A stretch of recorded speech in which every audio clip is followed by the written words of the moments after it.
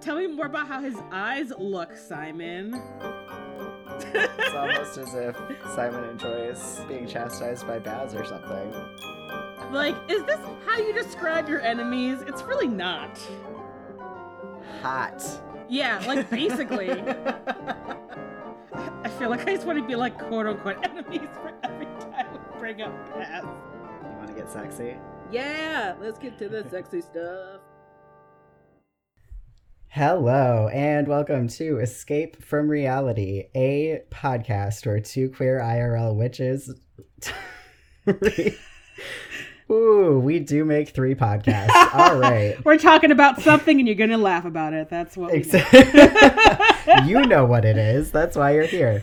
We're two queer... The title's right up on your podcast catcher, whatever you're looking at. It'll say what's happening. Exactly. Whew. We're the podcast where two queer IRL witches talk about Carry On by Rainbow Rowell. I am Lark Malachi Gray. And I am Jessie Blount. So today we are reading chapter 44, in which Baz is writing out what they know on the pilfered blackboard, which isn't much. The vampires broke into Watford on a mission from the Humdrum, and Natasha dies. Simon contributes the records account of the attack. Baz didn't know any of the information in the article, like his mom immolating herself when a vampire bit her. Tender General Simon tries to comfort Baz, allowing him space to feel his feelings, but Baz cuts him down verbally because his coping mechanism is being a total douchewaffle. Simon goes to hang out with Penny, and people start screaming because a fucking dragon is on the grounds. Where is Charlie Weasley when you need him? Penny runs interference while Simon stabs the dragon with his swords and manages to ride it. And then Baz arrives with surprising empathy for the dragon, convinces Simon not to stab it to death, and uses a whole-ass nursery rhyme to get the dragon to go away. He's not strong enough to override the Humdrum's power until Simon puts his hand on Baz's shoulder and thrusts some of his power into Baz, who in turn takes as much power as he can. Kind of a euphemism. After the dragon is gone, everyone goes back to what they were doing, and the boys fumble over why Baz saved Simon. LOL, eye roll. Penny shows up, demanding Simon do the same thing to her, and Simon notices that Agatha is the only person left still staring at them. Reminders before we get into it. We are spoiling everything through the end of this book, but nothing from the sequels. Also, please go leave us a review wherever you review podcasts because it's very helpful and also it makes us very happy. With that, let us enter.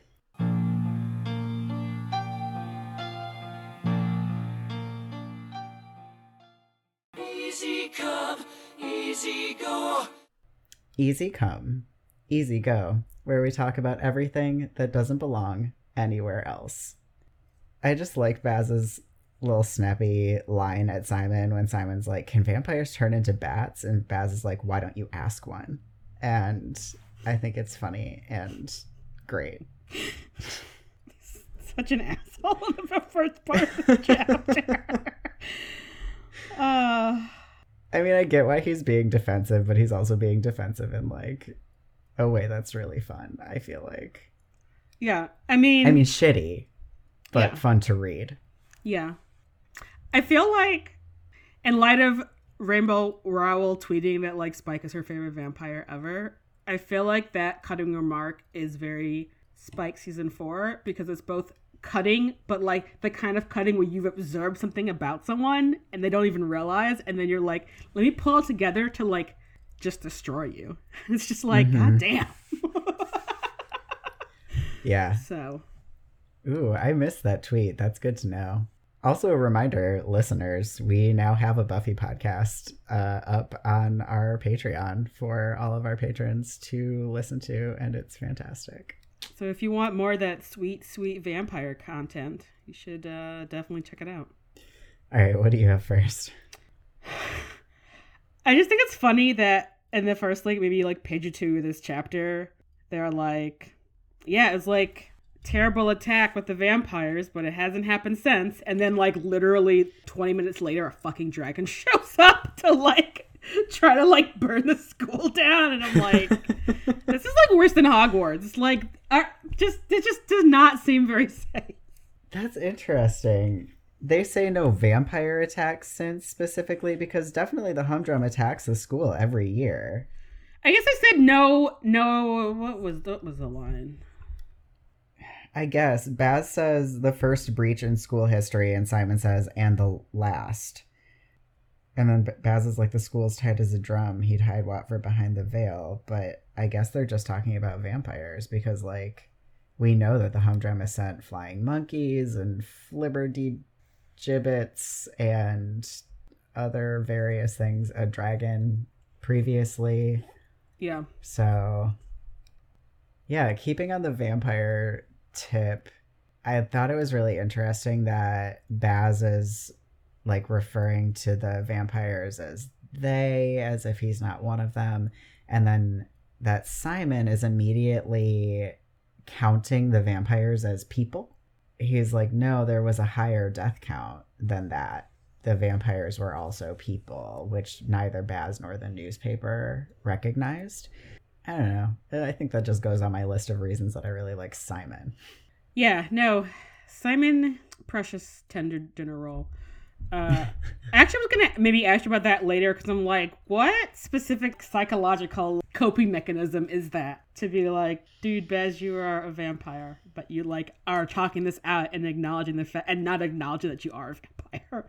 I'm pretty sure it's that he can't openly admit it. Like, everyone can know, but if he admits it, then he'll get kicked out of Watford and, like, gelded. They'll take his fangs out and they'll break his wand. So even though it's sort of like an open secret, he has to keep, like, plausible deniability or implausible deniability, as the case may be. It's very don't ask, don't tell. Yeah, it is. For our non-US listeners, is the very useless law in the 90s, and I guess for most of the 2000s, honestly, about if you were gay in the military, it was just, don't talk about it, we're not going to ask. And it's like, cool, that protects no one and helps no one. So, yeah. Yeah. What's next? I don't know why this made me laugh so hard, but Baz putting vampires' food for thought on their chalkboard just is so ridiculous. It is really funny. I'm just like, I don't know why this is funny, but it is very funny. Yeah. I guess I don't know how to explain it, but it's definitely very funny. I feel like two of the things I had here actually belong in the sexy section, so I guess I'm just going to skip to my last one, which is, I feel like it's really rude that they save the school from this dragon, and Ms. Possibelf is like, Simon, you're going to need to work on moderation. That was like, so rude. You could just fuck off instead. Like, come on. Yeah, I just have that as we need to talk about that thing that just happened with Miss Possibelf, because I'm just like, damn. Right? Yeah, she's like, Baz, great job. Simon, could have been better. He definitely participated in the saving of the school, even if you don't recognize that he was, like, feeding Baz power, which I hope, I don't think she recognized, but, like, he saved her by getting the dragon's attention, so she should really chill the fuck out. Yeah. I think it's just that shitty thing that teachers do when there's a kid in your class that, like, isn't doing great for whatever reason. It's like they don't notice the good thing that has happened. They notice the, like, fuck up bits that have happened in there, where it's like Simon using a spell where, like, all the students come out, and it's like, whoops. But also, he was like gonna stab this dragon in the brain. Like, I don't see any of y'all trying to do this. Right, exactly. Or doing anything, really. I feel like it must be that, like, common fantasy trope where just dragon hides are so tough, like, you can't really spell your way through it. He has exploded a dragon previously. Which makes me very sad. It must have been very gross. I'm sure it was super gross. Yeah. Yeah, that's pretty awful. Yeah. What else do you have left here? I just have one more, which is right when it looks like Baz is going to go through this whole nursery rhyme to get rid of this dragon. Simon is like, who does he think he is? Like Houdini? And I'm like, is Simon suggesting to us that Houdini was a magician? 100%. Okay.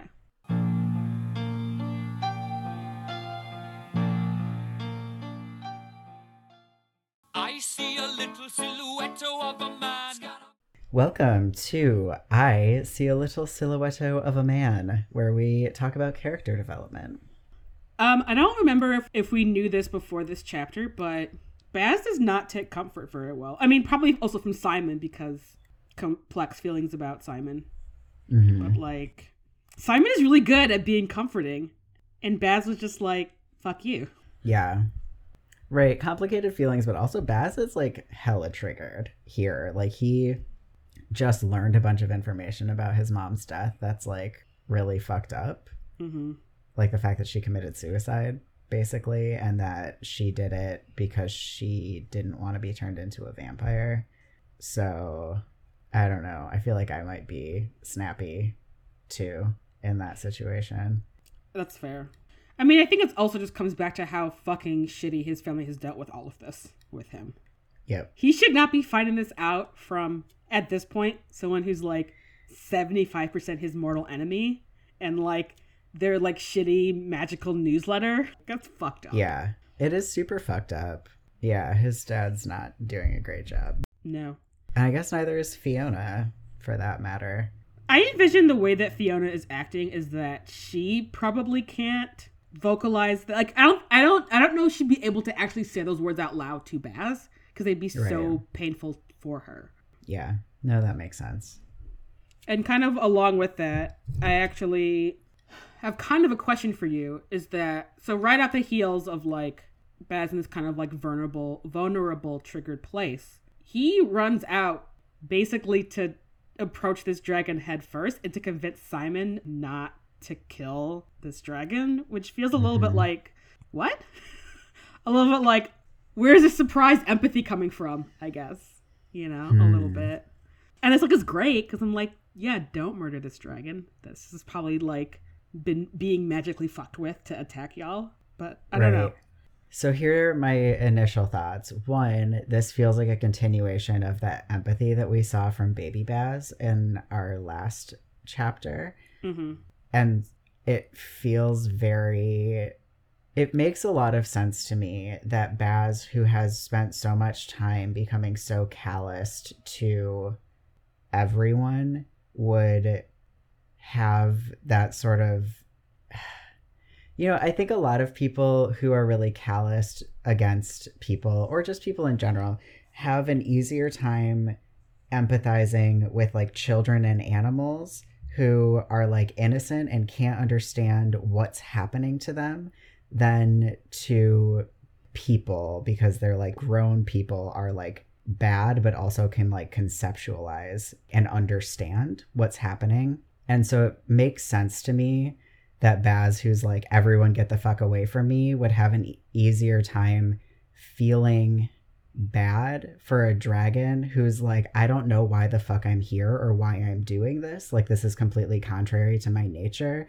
And like that would hurt him to be like, Simon is going to kill this like sad, confused dragon who's acting against its will. Mm-hmm. Does that make sense? Yeah, no, that makes sense. And then also, I think part of it is concern for Simon, because he does say later in the book that killing a dragon is like super dark magic that will like fuck up your soul, even if you're not doing it intentionally. And like, he is in love with Simon. So that also would motivate him, because he would want to basically save Simon from himself. And Simon's already fucking killed a dragon as an actual child. Exactly. That can't be great. How do you feel about that? I feel good about that explanation, actually. Even if it is a little bit like one of the things that like I dislike about animal rescue people. But it makes sense. Where there's like literally 10 times more like animal rescue groups than like people trying to like rally for homelessness, because it's like, oh, cute dogs and cats versus like, why should I feel empathy for people living on the street? It's their fault, quote unquote. And I'm like, right. I mean, I fully agree with you. I think with that, there's also the whole like society has spent so much time demonizing homeless people and like convincing people that like needing to get aid is somehow a moral failing, that I think it takes a lot of like intentional work and education for folks to get to a point where they're like, no, like that's not real. That's not how that actually works. Which is, I mean, inexcusable on the part of like society, right? Yeah. And I also feel a little bit frustrating in the end of like animal rescue folks where it's like, housing security is a big reason why, or lack of housing security, why a ton of animals end up on the street or being like, I moved and I can't keep my pet because where I live doesn't allow them, or like I lost my home and I can't keep my dog. And it's like, these issues are interconnected. Yeah, I mean, any animal rescue group that is not simultaneously working to like end breed restrictions in like apartment buildings and like make it easier for people to like stay with their pets, even if you only want to focus on the pet part of that and like can't find empathy in yourself for like the people for whatever reason, like that literally doesn't make any sense. I mean, how dare someone surrender their animal? They should have tried harder. And it's like, do you know what world we live in? Anyway, I'm not going to go on this road because I could be angry about this for a long time. So let's go back.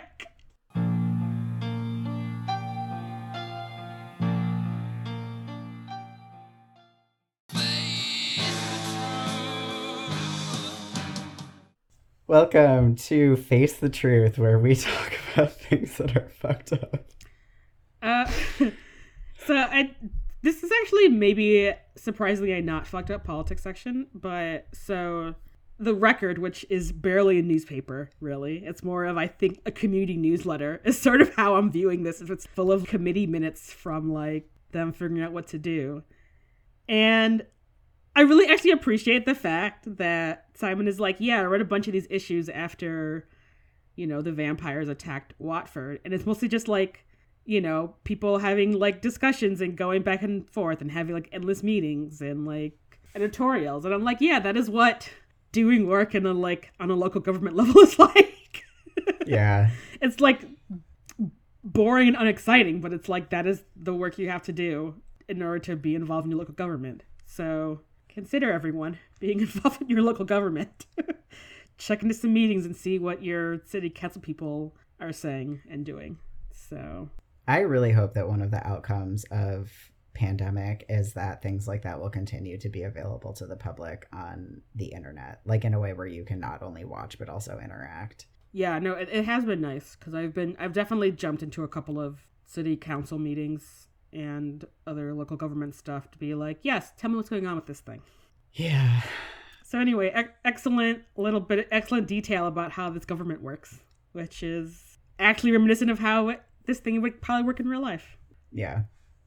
So I wanted to talk about how in the Record article that they read, unlike Simon, who has previously been like, vampires are people, the Record refers to them only as the monster or the beasts. Well, I didn't even notice that in my reading. These are people. Like, what the fuck? Yeah. If we could just all stop, and by we all, I mean people in magical worlds, but like, I mean, I guess we don't know what vampires who aren't Baz are like, right?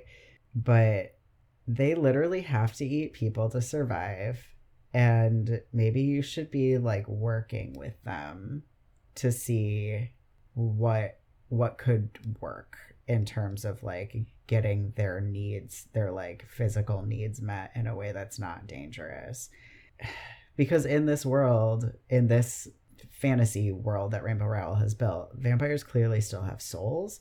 So I feel like it's really different from something like Buffy, where it's like this, even though they are people, they're like people who have intent to cause lots and lots of harm to as many people as they can. So there is something different about like slaying a vampire whose whole mission in life is to hurt people, like non-vampire people, versus in this world where they like are just still people who now like require blood to stay well. Yeah, and the fact that everyone is just seems in this, everyone in the magical world seems fine with vampires just eating normals as long as they're not fucking with magicians, which apparently doesn't happen very often. And it's like, So that's still an issue, you guys. Like, Yeah. Because they're quote unquote like bears and they only prey on the weak. which is not how bears. Well, I have a thing about that once we get to Is This Just Fantasy? Because I have a lot of feelings about apex predators. Anyway. Cool. All right. The only other thing that I have here is my ongoing noticing of pronouns and the ways that we use them to humanize or dehumanize beings, which I think this is the first time it's come up in this podcast, but we've been talking about a lot in the Gayly Prophet lately. Because at the end, where Simon and Baz are like sort of processing what has happened, Simon only refers to the dragon as it, and Baz refers to the dragon as she. And I think that that has a lot to do with like the approaches that they took to handling the dragon being there at all, is that Baz has like an understanding of the dragon as like a being that doesn't want to be there. I think I lost my train of thought, but yes. Yeah, and especially because one of the things that Baz tries to convince Simon of is that, hey, dragons are not dark creatures. And I feel like part of it is that, but vampires are classified as dark creatures in this world. And it's like, I mean, if Simon were to run Baz through with his sword, not a euphemism, and a bunch of people had it confirmed for them that he is a vampire, Simon would like get off scot-free, you know? It's not that be like, oh my god, where am I going with that? Trying to convince Simon not to kill every problem that arises is probably relevant for Baz's continued existence. Yeah, no, that's a really good point.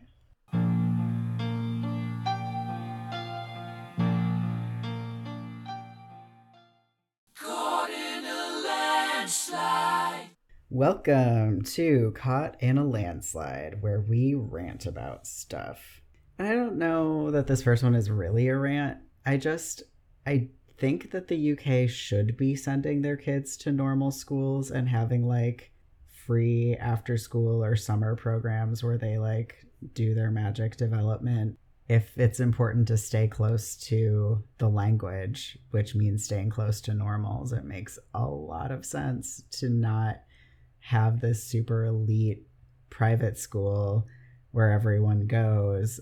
I mean, I guess it's not private anymore, but and therefore like there is nothing available to kids who don't get into Watford, like Lucy's brother, and you know, the mage takes all of the magic books out of the library. Yeah, send your kids to normal schools. Close Watford. So yeah, I do agree about sending the kids to normals school, especially because then it would definitely foster more empathy for normals if it's like, oh, normals are vampires eat normals, whatever, you know, versus Yes. oh, like I don't want vampires playing on my friend Minty or whatever, so maybe we should try to figure out how to work with the vampires so they can get blood in other ways, you know. Mm-hmm. I do think keeping Watford open definitely for like summer programming, after school stuff would be cool, but also potentially good for kids who couldn't pass as human to be able to go to Watford. So, because I don't know how that would work. For like Trixie.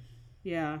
Or if you had like another Minotaur coming to school, you know. Right.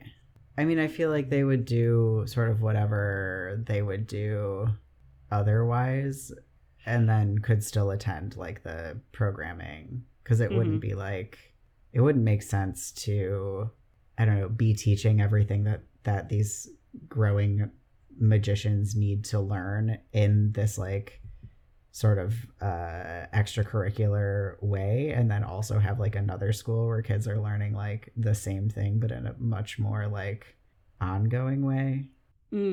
I see. So I feel like it would make sense for like all of the programming to also be available to those people, and then like whatever other pixies do during their formative years. Oh, yeah. No, that makes sense. Hang out in a field of flowers. I don't know. Yeah. Probably something great. Yeah. I want to just be relaxing in a field of flowers for like 10 years. It sounds perfect. Yeah. All right, and my other thing is just that I really don't have a lot of patience for the way that Penny handles the time right after the dragon leaves. I think she is really shitty to like a very shook Simon and is super disrespectful and not reading the room, and I am just a little bit mad at her. Yeah, it's definitely a moment where she lets her thirst for knowledge sort of override her, I mean, normally great people skills. Well, her people skills are pretty lacking. Like, she is pretty rude to everyone who's not her friends, and even to people who are her friends. I don't know if rude is the right word to how she responds to other people. She just doesn't have a lot of like patience or space for things that don't feel relevant to her, which is fine. Yeah, I think she is dismissive of a lot of people, which is its own vibe. Yeah. I feel fine about her behavior generally, but like most of the time she is in tune with what Simon needs from her, or at least respects it when he asks her to lay off, and she just doesn't. And I get that she's excited, but Simon just went through something really, really big, and she can tell that he wants her to let it breathe for a minute, and she's just like, no. Yeah. Yeah, not a great look. Okay, finally, let's go talk about the sexy stuff.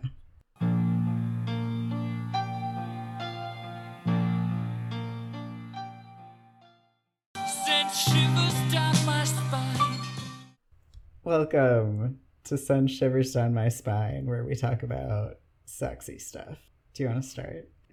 I just feel like all the bits with the magic is just like, it's not a euphemism, but it also kind of is a euphemism about like, just...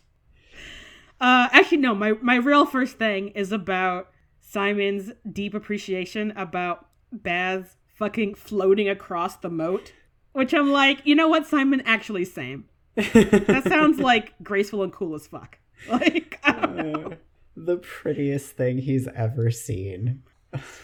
I know. It's very sweet. So I have stuff that like happens earlier in the chapter that I want to talk about after the thing that I want to talk about first, which is just that I would like to read what is basically like a sex-only version of the whole thing with the dragon, which I am going to posit, you're like, it's euphemism, but not. I would like to posit that it is in fact porn. Which I will now read to you. Okay, I'm listening. I'm here for it. Okay. Stop laughing. Okay, I'm sorry. I'm trying to get centered. Okay. I take some of the magic that's always trying to get out of me and I push it into Baz. His arm straightens like a rod and his voice hitches louder. I push a little more. I worry that it's too much, but Baz doesn't fall. His shoulder is rock hard and steady beneath my palm. I stop pushing and close my eyes, letting Baz draw on my magic as he needs it. I don't want to set him off like a grenade in my hand. Oh my god. Yeah, that's basically erotica, is what you just read to me. Uh-huh. And it's like if that kept going, eventually Simon would want to set Baz off like a grenade in his hand. He's just not ready for it to be over yet. Yeah.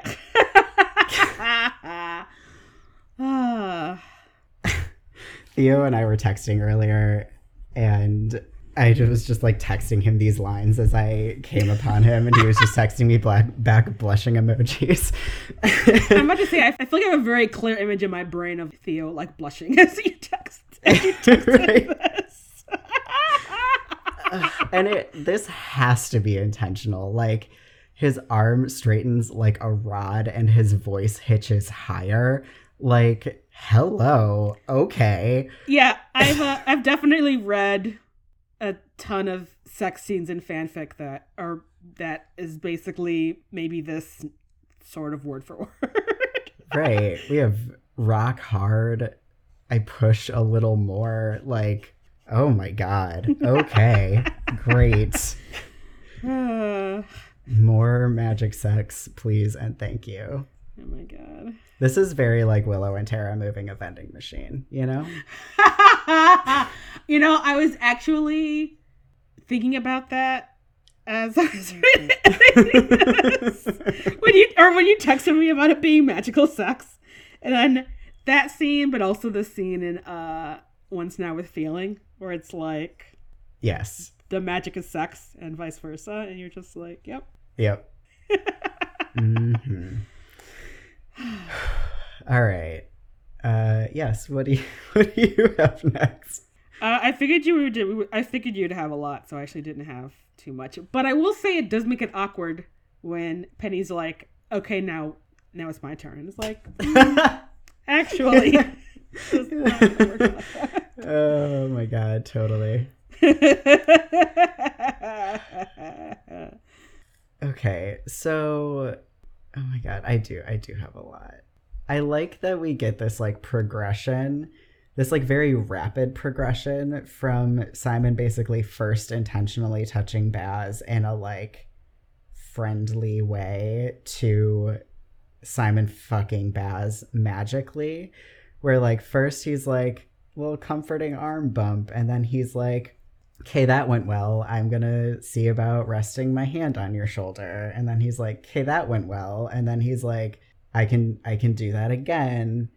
And then maybe like, what more could happen beyond resting my hand on your shoulder? And then he's like, do you want me to like penetrate you with my magic? Is that okay? And he's like, cool, this is okay, great. Like, where are we going from here? Oh my god. It's very lovely. I like it a lot. I know. It's so funny because I feel like it was like an episode or two ago when it's like, maybe we get the first instance of them like touching in the book. Mm-hmm. Then like 5 chapters later, we have like magical sex. Uh-huh. That escalated quickly. It did. Yes. But don't worry, folks. We're still on a very, very slow burn of them acknowledging their attraction to one another. Okay. I like Simon's, no, Baz, you're flammable. Such concern. And then I think this scene where Simon's like, Baz has the dragon distracted, I should go kill it. And then he doesn't because, and I quote, Baz told him to stop. Like, okay, that's I know. a real change in pace. Again, it escalated quickly from being Right. like, fucking hate these He's like, we're guts. all about consent now, whether it's verbal or nonverbal. Like, Baz said stop, and I'm gonna stop. And then we end this chapter with Baz bowing perfectly and his hair falling in his face, which Simon feels like is important enough to tell us about. Yeah, he was definitely noticing that. Part of me is like, I'm sure Baz is graceful as fuck like that, but part of me is also like, Simon, are you the most reliable narrator about this because of how much you think about Baz's grace and attractiveness, I think. And his very strong preferences for Baz having his hair loosened in his face. So That's true. yeah. Like some tiger beat heartthrob or something. Yes. Let's get to our like incredibly long fantasy section. Yep.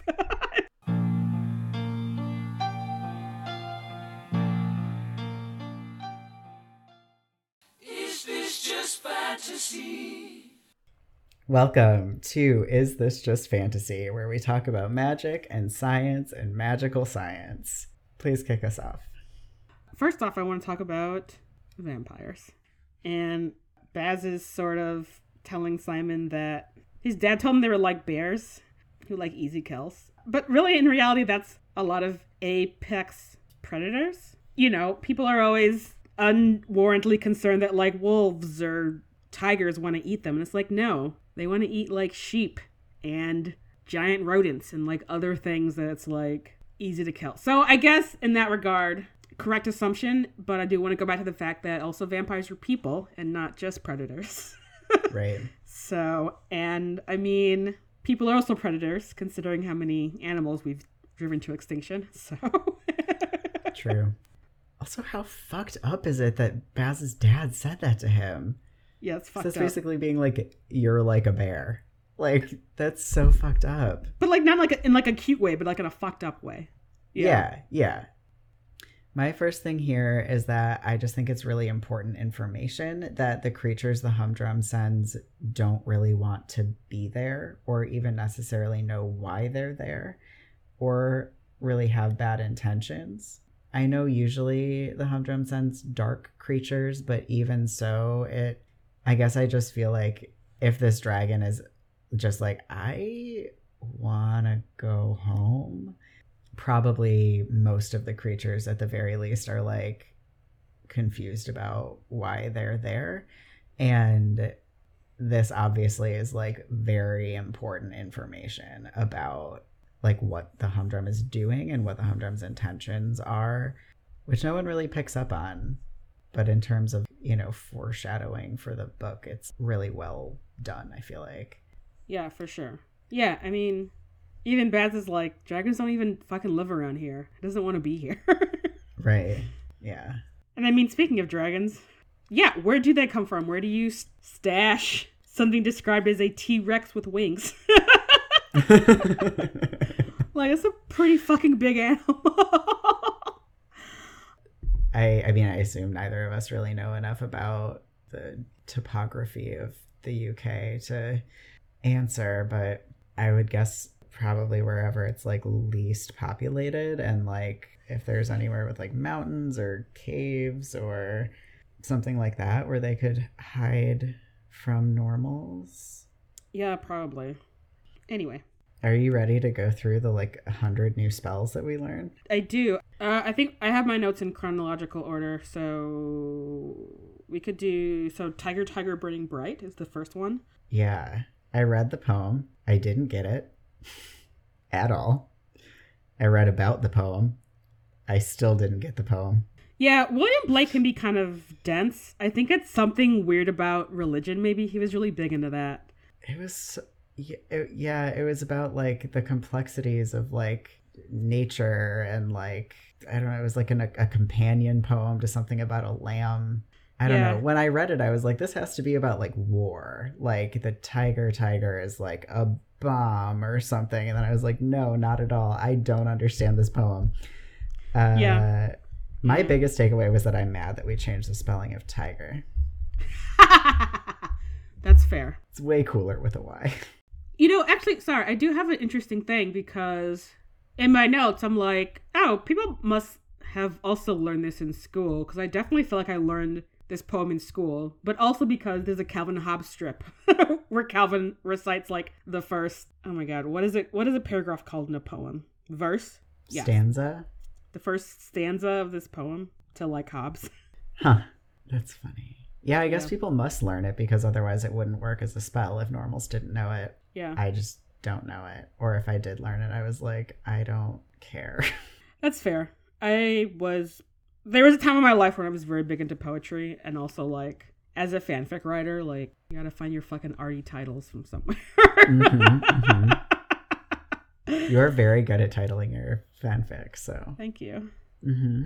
Yeah, anything else about that? I clearly don't have anything to contribute to the conversation. No, that's all right. That's it.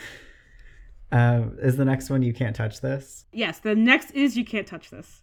So obviously that's great and also disproves the whole like songs don't make good spells thing. The curious thing to me is like it only works if the dragon knows the song. What's that magic about? I wonder if that's something about the finickiness of using songs as spells. Like, do you always have to have heard the song in order for the spell to work? I mean, why wouldn't that apply sort of across the board to the media that the spells come from then? Well, I mean, I think it kind of does. Like, we have like nursery rhymes being so powerful because so many people just memorize them as kids and they're always just in their brain. And like, I mean, the William Blake poem about the tiger is pretty well known, and a lot of them are just like common sayings, That's true. Like, I feel like more people have probably heard the phrase "your attention please" than they have. I mean, I'll tell you people heard You Can't Touch This, but it is like a 30-year-old song. Right. Huh. That's really interesting to think about. I know. And I guess it makes me wonder then, like, probably if you had spells that were like Michael Jackson songs or like songs from the Beatles or like LOL Prince songs, which are definitely just incredibly sex magic all across the board. Mm-hmm. But like, those songs still get played on the radio all of the time, you know? So, I mean, I guess the radio doesn't matter, but, you know, like in movies and stuff. I'm just thinking because I'm pretty sure Penny says that she's learning to cast spells in Hindi, which she doesn't speak, but like her grandmother did. And so like her cultural connection to that makes it so that like she and her mom can cast in Hindi, but like if she's using it here in the UK, would that mean that she can only cast those spells on people who speak Hindi? Because that doesn't seem like it would be very helpful. Interesting. Huh. I mean, I guess it depends on how many native Hindi speakers there are in the UK, and like if that's like a language option people could get, kind of like how people learn Spanish in school, and then there's like obviously a ton of like native Spanish speakers in the US. Mm-hmm. So if like you had a spell in Spanish, your odds are pretty good it would work because so many people speak Spanish. I don't know. But would it work on someone who didn't speak Spanish is basically what I'm asking. Like if the dragon has to know the song for the spell to work, even though the spell is being cast on Simon, would Penny only be able to use those spells on people who understood the language? Like I think that the power would be there because there is such a large South Asian population in the UK, but how much would she be able to use the spells? I just don't feel like it adds up for me that like all spells across the board, like that would mean that you couldn't cast a spell on like a child. Like if your kid was falling out of a tree and you wanted to like save them with like a levitation spell or something, but they didn't know the media, like the spell wouldn't work on them. Like that doesn't seem right. So I think to your point, I mean, if you had a child older than 2, I mean, there's already going to be a fuck ton of like words and phrases they're going to have at least heard. My question is, does that mean magic doesn't work on babies? I mean, who the fuck knows how babies process language? Right. And I mean, at a point, it's kind of like they're just responding to like the tone of your voice. Right. I mean, but like a baby or like a toddler, they would know maybe things like up, and away, but they wouldn't know something like, or like they would know nursery rhymes, but the like Shakespeare based spells and like Some Like It Hot, that's going right over their head. Even if they understand the words, they don't know that like that's a movie from the 1920s or whatever. Mm-hmm. So it wouldn't work on, I mean, obviously you aren't heating up a child, but you know what I mean. Yeah. I just feel like the spells work if enough people say them and think about them, but I don't think that the subject that you're casting the spell on has to know what the spell is about. Mm-hmm. I don't think that would work. You wouldn't be able to cast any spells on Evan. He doesn't know anything. Okay, we'll revisit this question at some point. What's our next spell? So we have There's Nothing to See Here and As You Were, which Penny was trying to cast to get people to just go back to what they were doing and not stare up at the fucking dragon. Yeah, and we also have Your Attention Please in that little segment, right? Oh, you're right. Yeah. And those are all like, this spell makes perfect sense. You don't have to understand any nuance. Like, yeah. And then we get Hear Ye as their voice amplification spell, which I just kind of loved. I loved it too. Even though I should look this up. I have no idea where that comes from. If that's like from literature or just like from fantasy or Monty Python or something. I don't know. I mean, I feel like it's in all medieval, like anything with a town crier in it, you get Hear Ye in it. So it's just, if you're in like the time of Robin Hood in a book or a movie, at some point someone will say those words. Yeah. While ringing a bell, usually. Yeah, exactly. All right. And then I maybe didn't get into spells after we get the Ladybug nursery rhyme that Baz recites in its entirety, including verses that I'm like, I did not learn any of these other ones. Yeah. And just like how like powerful fucking reciting nursery rhymes is in this world is wild. I mean, it makes so much sense. We all, right, we just absorb nursery rhymes as kids.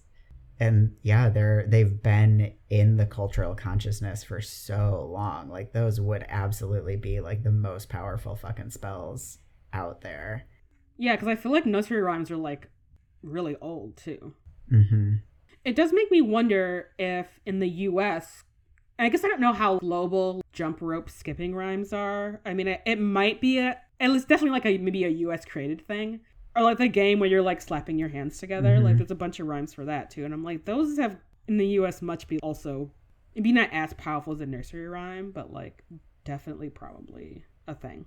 I only remember like the dirty ones, and so I'm like, what the fuck would you use that for?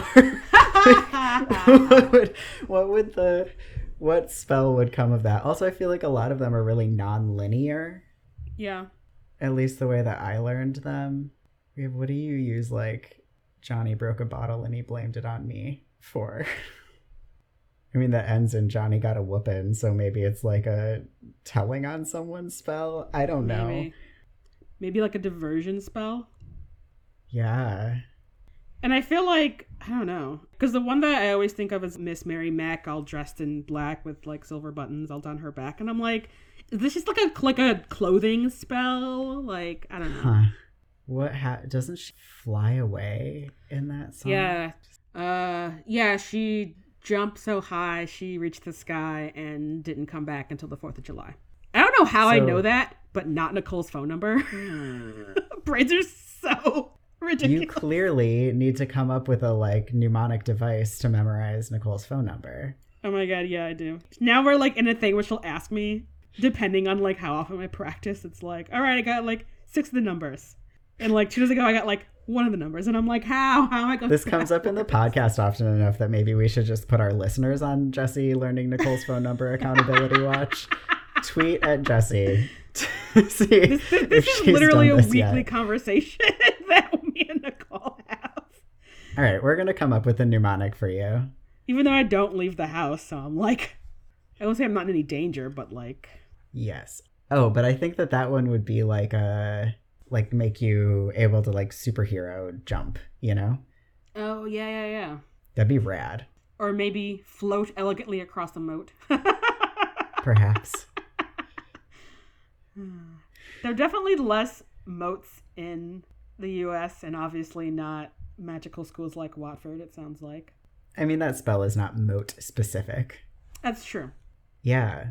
Anything else about nursery rhymes or anything? The bit where it's like, a really good mage could stop a battle using Humpty Dumpty is wild. Yeah. I love that part. It's so cool. It's really cool. Yeah. Did Humpty Dumpty originate in Alice in Wonderland or just get incorporated into Alice in Wonderland? You know, that's a really good question. All right, so it looks like the earliest known version of Humpty Dumpty was published as a song in 1797. Damn. So yeah, Lewis Carroll used it in Alice in Wonderland, but he didn't originate it.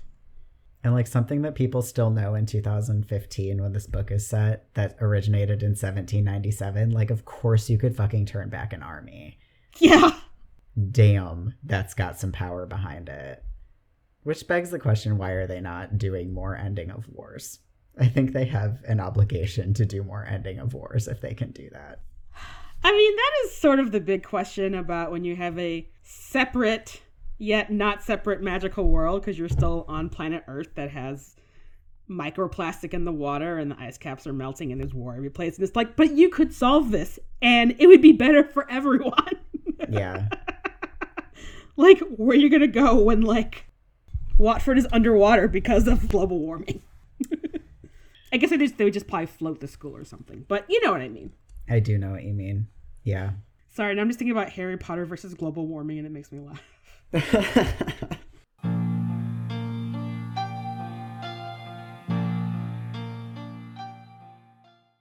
Thank you for listening to this episode of Escape from Reality.